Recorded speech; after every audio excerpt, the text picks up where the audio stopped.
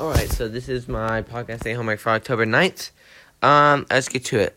So some experts believe that even though the women's swim times are decreasing faster than the men's, it's the ratio of the time that keeps the key to the predictions.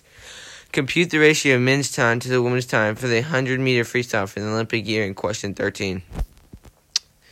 So in 13, it says, so you simplify 72 over 56. 56 over 72. I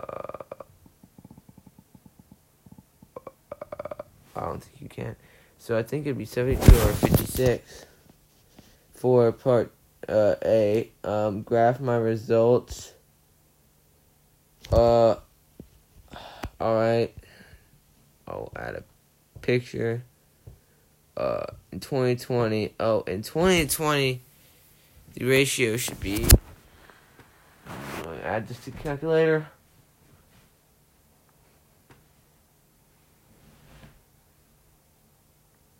I literally do not know that this is right.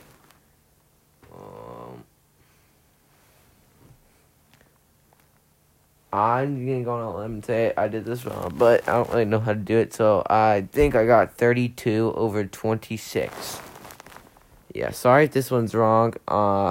Shoot, I tried. Bye. I'm sorry.